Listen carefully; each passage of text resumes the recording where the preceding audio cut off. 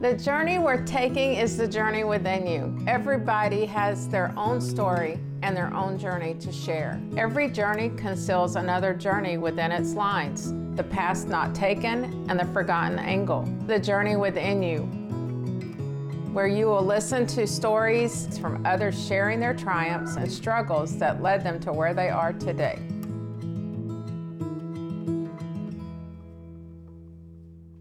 Welcome to The Journey Within You. Today I have a very special guest. Her name is Sister Mary McGehee. I'm so happy to have you here with us today. And I got the privilege of meeting her last month. I was asked to drive by a mutual friend of ours, Tamara. She asked me to drive the bus for the First Baptist ladies for their retreat at the Benediction Center. And I was like, sure, I'd love to be a part of that. And it was a very impactful weekend. I was blessed to hear you teach us on the welcoming prayer. I believe that was the one that you talked with us about.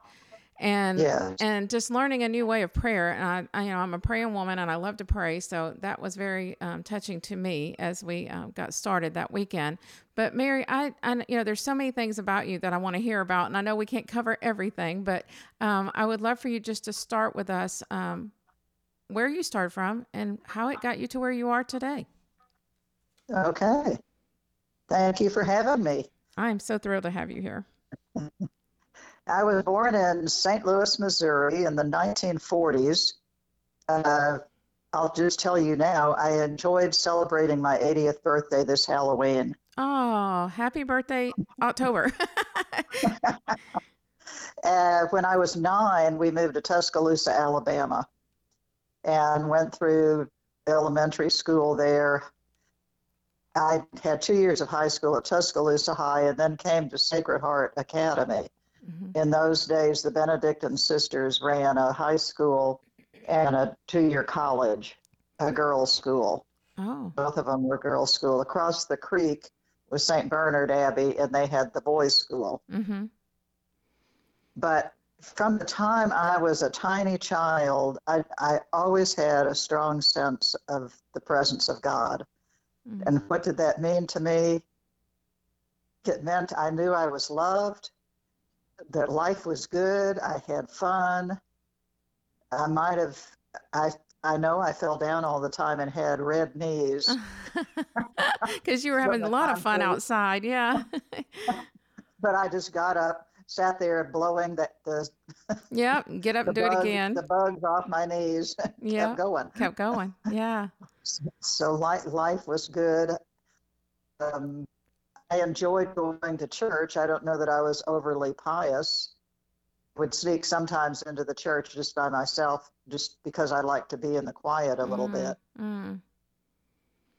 But when we moved to the South, I think we were only maybe 1.5% Catholic in the area. Yeah. So I didn't have any Catholic playmates in my area. And I went to the Catholic school, which was a few miles away. So that was a kind of a lonesome time in my life. Mm. But the sense of the presence of God. I had a brother, John, who was 3 years older. Mm-hmm. He and I were best playmates. Mm-hmm. John was mildly retarded in that he had an accident at his birth. Oh. Now, I didn't know that at all. I mean, he was very full of life, always had new ideas and things to do, such as we had a sandbox in the backyard in St. Louis, mm-hmm. and he figured out if he could burn some sticks, some boards going up, he could get some orange crates from the grocery store and take the slats off the orange crates and nail it up and make a clubhouse mm-hmm. on the sandbox. Now, I got involved in it because I could ask the grocer, could we have the orange crates? Oh, a girl would get and they would get them. And then I had to sit on top of it coming down in the wagon. Oh, to hold them down. Fall off the wagon. I love it. I can see that going down the road now. We had a great time. When I was 8, my younger sister Rose was born. Oh. And I liked being mommy, and doing things with her. Mm-hmm. So then at 9, we moved to Tuscaloosa. A bit of a lonesome time then, but all through all of my childhood, I always had this strong sense of the presence of God, and somehow knew my life was for that purpose. Mm-hmm. And I have to say, not many sisters will tell you that kind of story. Right. That they I felt mean, it so usually, early on. yeah, usually they went through different kinds of struggles trying to figure out is this what they should do or not. Mm-hmm. But somehow, ta-da! There you are. Yeah. Yeah. That's very unique that it did start such at an early age. And what about, did you ever share that with your brother and sister of you I feeling that? didn't. I did not. Yeah. I think I thought it was a little too pious. Mm. They've been trying to act pious, um, and it was just a knowing. Um, just trying to think. There in Tuscaloosa, I went 2 years to Tuscaloosa High, and then came to Sacred Heart Monastery for 2 years of high school. Right. And my senior class, half the class had decided they were going to be nuns. Now, in my mind, and I'm an introvert, so I Mm-hmm. hadn't really talked about it. I Mm-hmm. wasn't talking about it with those girls, but in my mind, I would go to college and then I'd become a nun. You'd wait. Yeah. Both of my parents were college graduates, and they kind of instilled that was an important thing in our life. So, Mm-hmm. Mm-hmm. but then half the class decided they were going to be nuns. Of course, they didn't do that. Right. Right. After they figured it out, that it means a lot Then it made more. me go to talk to the novice director and, my thoughts, and Mm-hmm. she was very encouraging. And I think there were 4 of us that actually did enter that summer, and the others left fairly shortly, Right. but And how I old were you at this stayed. time? I was 17. 17. Hmm. Yeah. And so what's the process once you start? You said you went that summer. So what is the process of that as you go along? So have, we have the first year, somebody's here, we call them a postulant, and they're basically just a live in. Mm-hmm. You do all the things with the sisters, live among the sisters, but you don't have any, you haven't signed it up. Right. You're just a Right. visitor. Like an intern. So, yeah, you get to see whether you like it, and they get to see whether they think you can fit. Right. And then after that year, you enter the novitiate, and the novitiate is 1 full year of retreat. Mm. You're not doing a ministry, you're not going out with friends. You're basically there at the monastery living a rather cloistered life Mm. of prayer and discernment. Mm-hmm.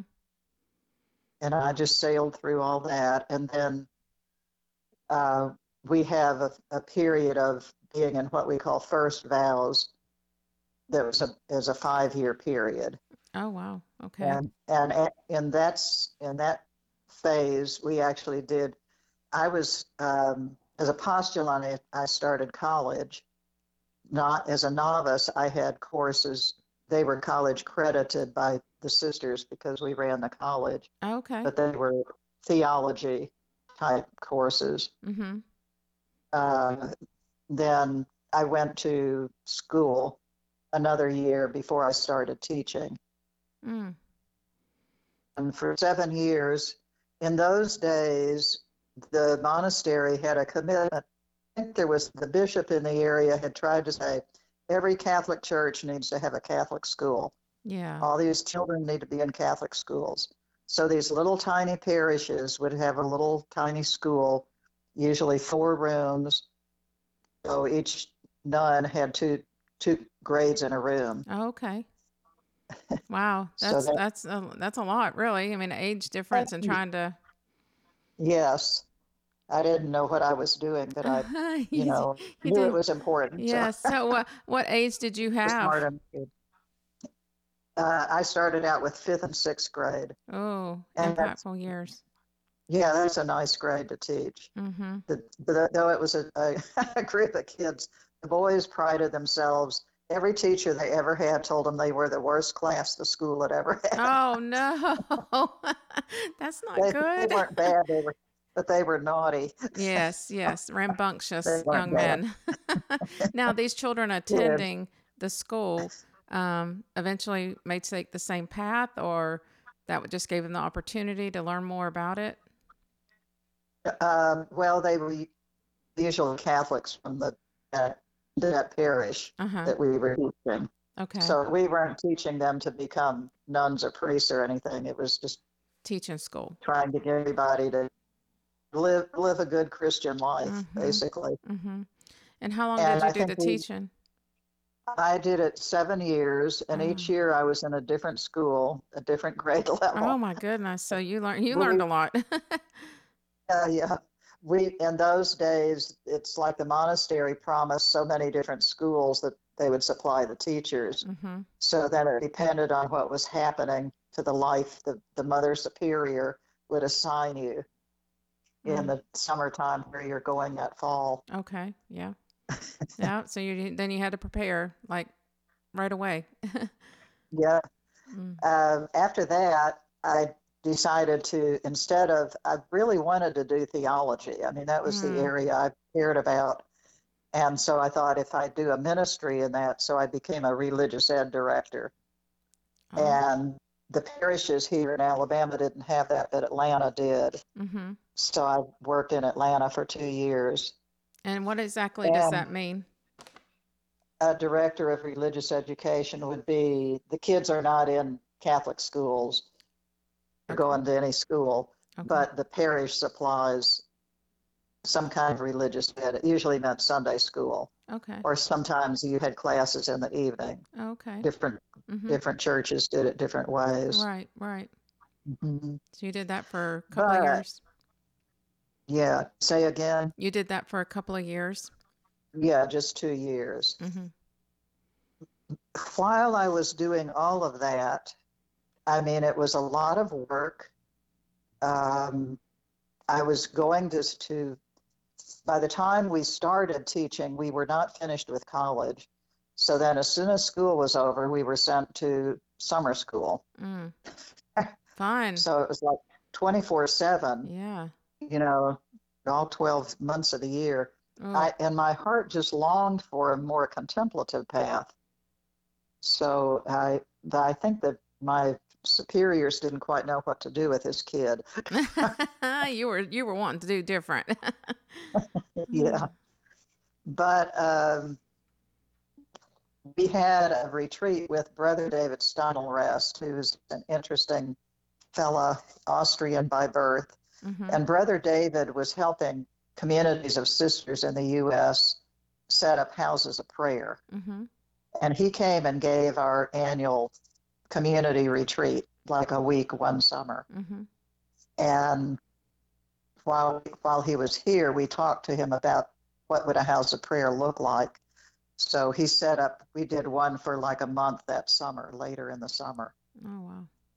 And then coming out of that, I think we used a building that had 11 bedrooms, so there were 11 of us. The the former superior who had just gotten out of office, Mm-hmm. the former novice director, Oh they were in the house, and all the rest of us were under 30. wow. We were all, new brats. Mm-hmm. Yeah. Yeah. But we came through that and said, shouldn't be just a month in the summer. This should be how we live, Mm. that we can live in a different kind of rhythm that's it's not so work oriented, so work driven. Right. So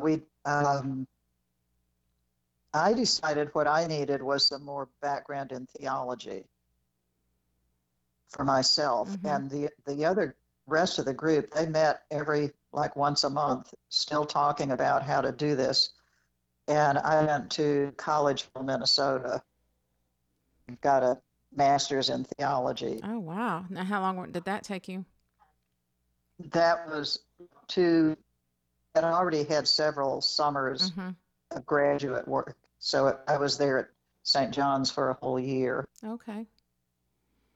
And then when I got back, the group decided, okay, yes, let's do this. Let's try a house of prayer.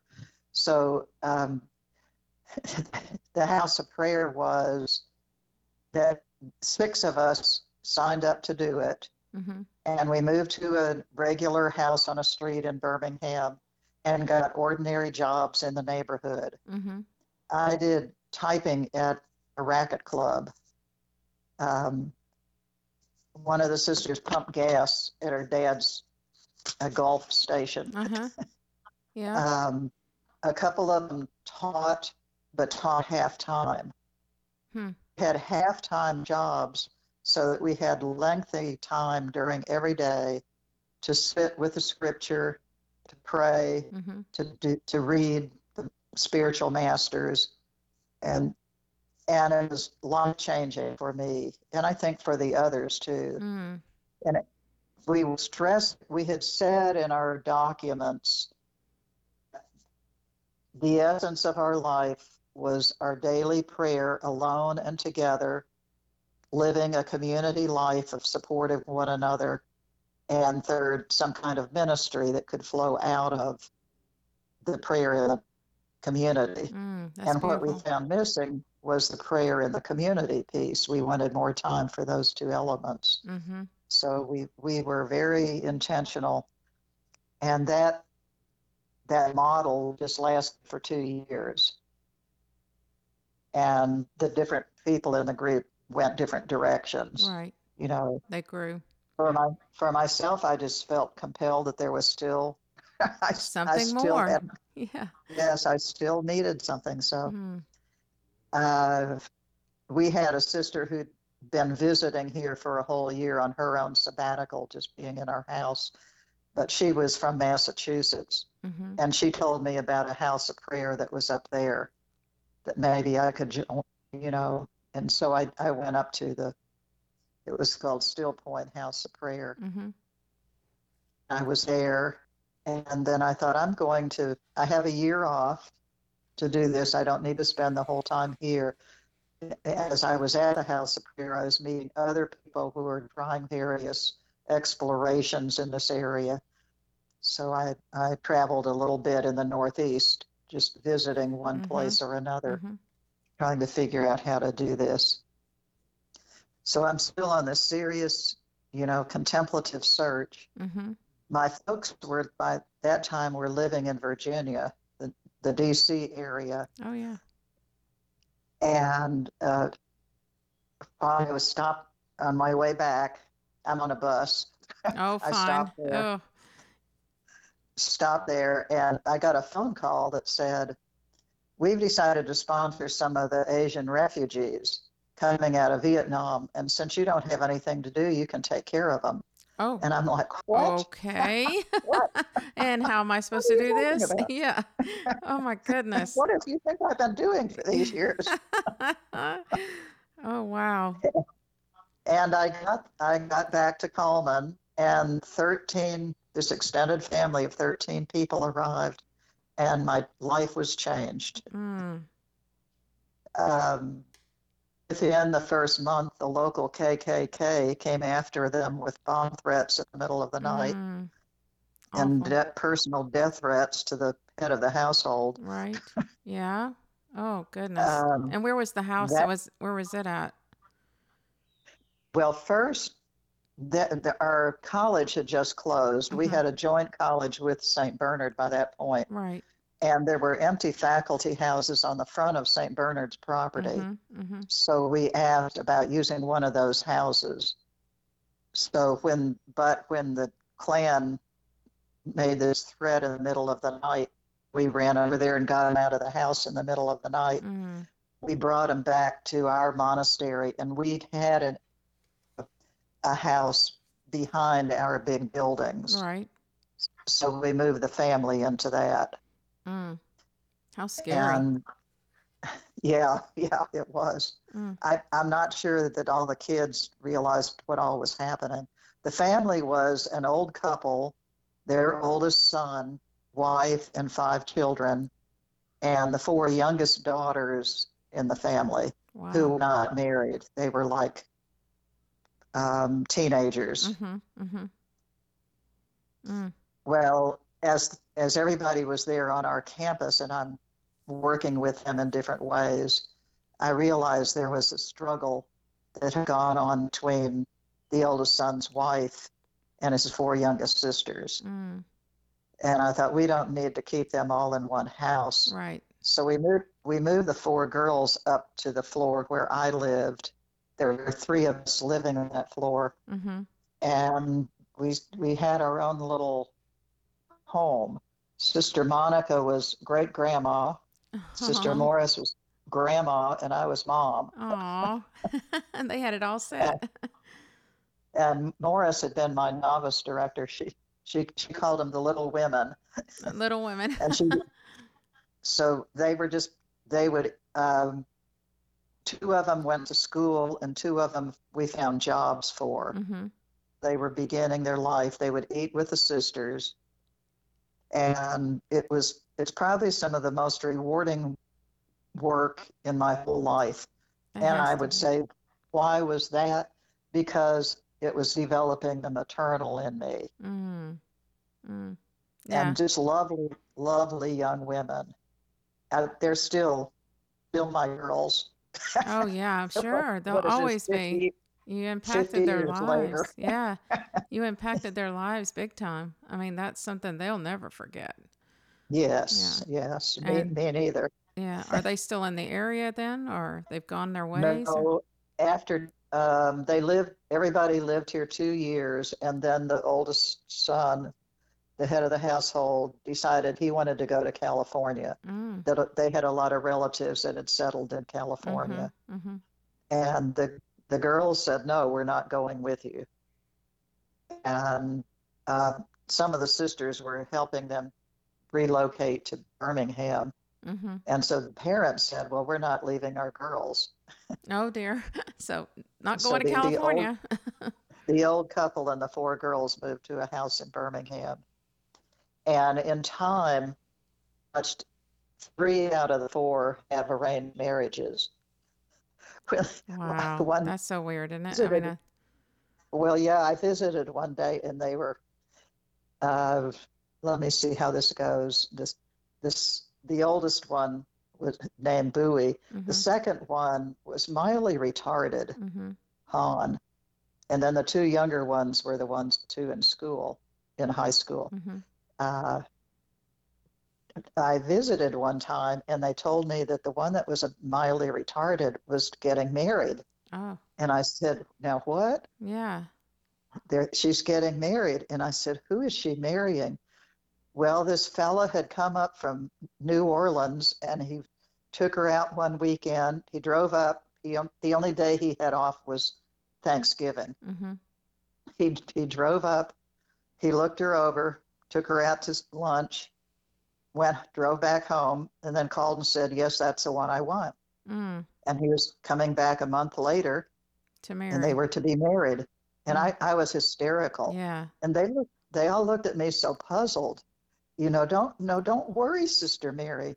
We know his family. The family was in Vietnam in the same place where we lived. We know he's okay. Mm. We know the Chinese astrology is just right. Our sister who does that assured us. She went and looked at the sun Oh, and the moon and the stars, and I'm being mm. hysterical still. I I said, bet. you're sending Han to New Orleans, and what family does he have here?" "Well, he has his brother." "You're sending Han with two guys? Mm. How is she going to know anything to do?" Right. It went Right. on and on. Yeah. I would have been such a mess, worried. Well, off she went. The guy Mm-mm. arrived. I was there for the wedding. Mm. Um, so That it had was, Yeah, that had to be but really strange too, and scary for you to think, here she goes, what's going to happen to her now? yes. And I have to say, she's had a wonderful marriage. She has five children who are all grown, of course. Right. They have children. I mean, it's been a wonderful family. Oh, that's good. That's good. That's reassuring Yes, that it yes. I did mean, take like it was supposed to. uh-huh. None of her family lived anywhere near New Orleans. Hmm. As each girl married with arranged marriages, one moved to Minneapolis, one to Houston, on in New Orleans, and the youngest daughter, Ming, never married. Hmm. She she was burned as a child in an accident Mm-hmm. one evening. Mm-hmm. She was with her mother at the next door neighbors, and the neighbors. lantern was her kerosene lantern was going out, and the Oh, woman no. had this child hold the lantern as she poured oil in Oh, it, goodness. No. Mm, and the oil caught fire and the woman threw it and went down her whole body. mm. That had to The be part painful. that you could see easily was her mouth and her chin. Right. I mean, she was marked there. The rest of her body healed up okay. Mm, But there, so she always hung her head down. And I think I knew them maybe 10 years because the family never treated her any differently. But I think I knew her 10 years before I realized she would never, ever marry. yeah. She was outcast by Chinese culture. That's sad. I don't think the family felt that way toward her, Right. but Right. but But their she knew it culture. because that's how everybody treated her Mm-hmm. in the culture, not her own Mm-hmm. family. Mm-hmm. Mm. That's sad. And is she still in the So, area, or did you say well, she's the only one that worked her way through college, became a programmer, Mm-hmm. and has earned her living and independent all these years since. They just had, she eventually moved out to California and bought her own home Oh, that's and took great. care of her parents. Mm-hmm. She wanted to be the one to remember the parents had lived with them, and Mm-hmm. but the parents wanted to be in California, so she decided to go to California, bought a home, and took care of them till they died. That's And precious. she recently, it's her home that's kind of the family gathering spot. Yeah, I They bet had a big so. family reunion. Hmm. Oh. And so then what came next after all that? Okay, well, that the experience with the KKK was a major turning point because it made me, for the first time, sit down, go to some civil rights meetings Mm-hmm. to understand racism Mm. and what is this with the KKK. You're right, I, right, I hadn't ever really explored that area. I'd lived a very white life. right, right. I mean, you And don't think, what do I need I'm, to know about that, you know? and I'm talking for the first time to African Americans, and they're, you really want to know? We'll tell you. Yes, Yeah, I want to know. yeah. It totally opened my eyes to things I would never have, directions I would never have thought of, Mm, and beginning the whole process and identifying the need not just for charity within churches, but for social justice, right. to look at what are the cause of things that are going on that are not right in our society. Mm, How do you unpack that, and how do you how begin change? changing it. Yeah. And so I became within a few years, the director of the Peace and Justice Office in diocese. Now, I would never, in my wildest imagination, have dreamed that I'd be going in that direction. I'm a contemplative, Yeah, exactly. but I mean, it was the hand of God doing all of that. Mm-hmm. But it was thrilling in my own life to meet so many different people, um, to hear stories, to walk some of the journey with folks, Mm, and share my own space and my own life. mm-hmm. Um, I was director of the peace. I think I worked in the peace and justice area for about 10 years. Oh, that's a long time. Yes. And that came to a screeching halt with the first Gulf War because the bishop was yelling and screaming, we need to go kill those bad guys. Uh, And I'm like, I can't not be mm-mm, your representative here.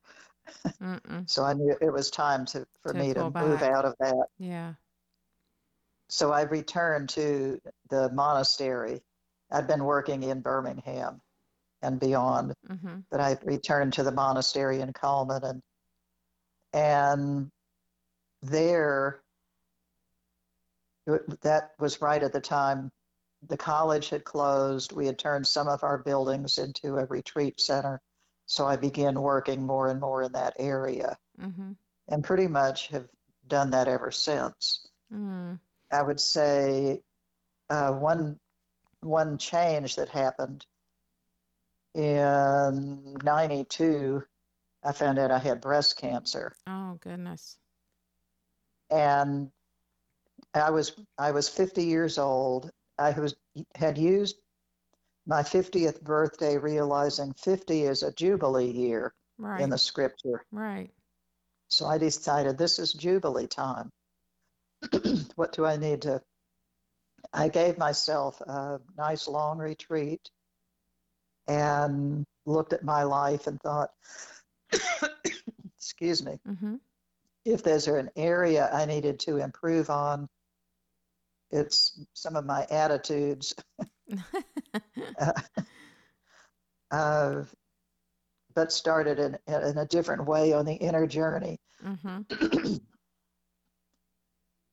And as I was doing that, I was at a retreat center, and the nun that was running it told me she was going to go and have physical therapy. Mm-hmm. That the two physical therapists did all kinds of unusual things. She had been in an auto accident and had hurt her sternum Mm-hmm.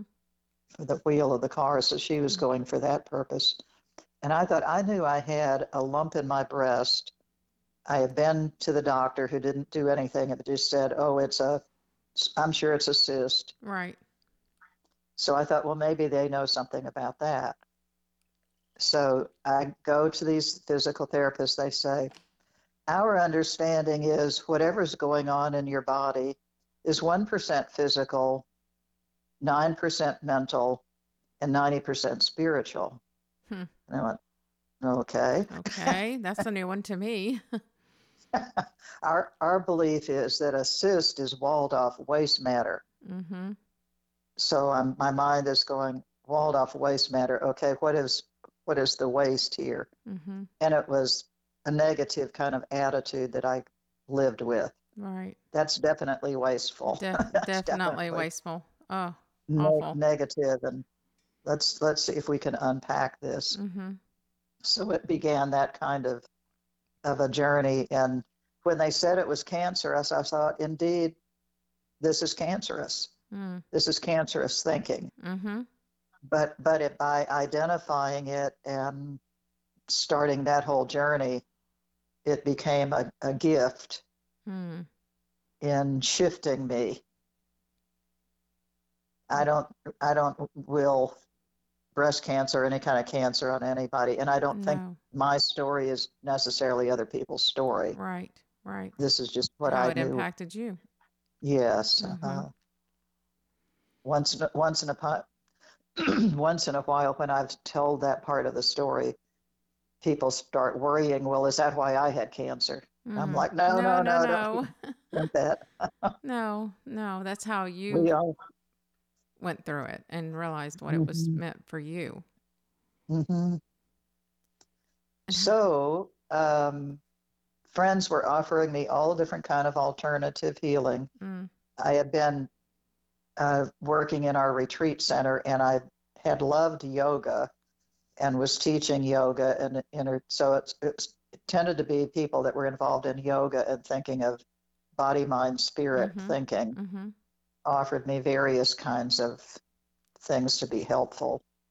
And I came through that thinking, I think maybe I should be offering that. And Mm, one of the that's was massage. mm, So I became a massage therapist and learned also energy work under the title Healing Touch, mm-hmm. Mm-hmm. holistic holistic nurses association in the area brought a healing touch workshop here, and I thought, this is, hey, this is interesting, this is good. Right.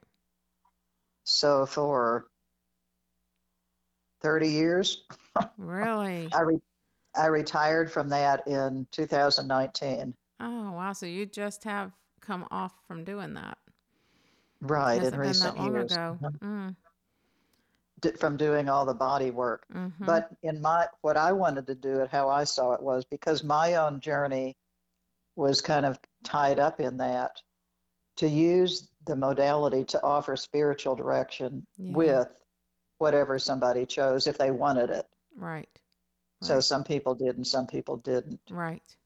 But so often on the table, there was something revealed to that person. Yeah. Yeah. And you were able to do So, I that mean, through your yes, walk yes. with I mean, it was Christ. a gift to me. Mm-hmm. To me, a special part of the gift to me was so much of my work earlier was more administrative kind of work. Right. And in this work, I was just totally present to what this person is showing me, Mm-hmm. Mm-hmm. whether verbally or energy wise, Right.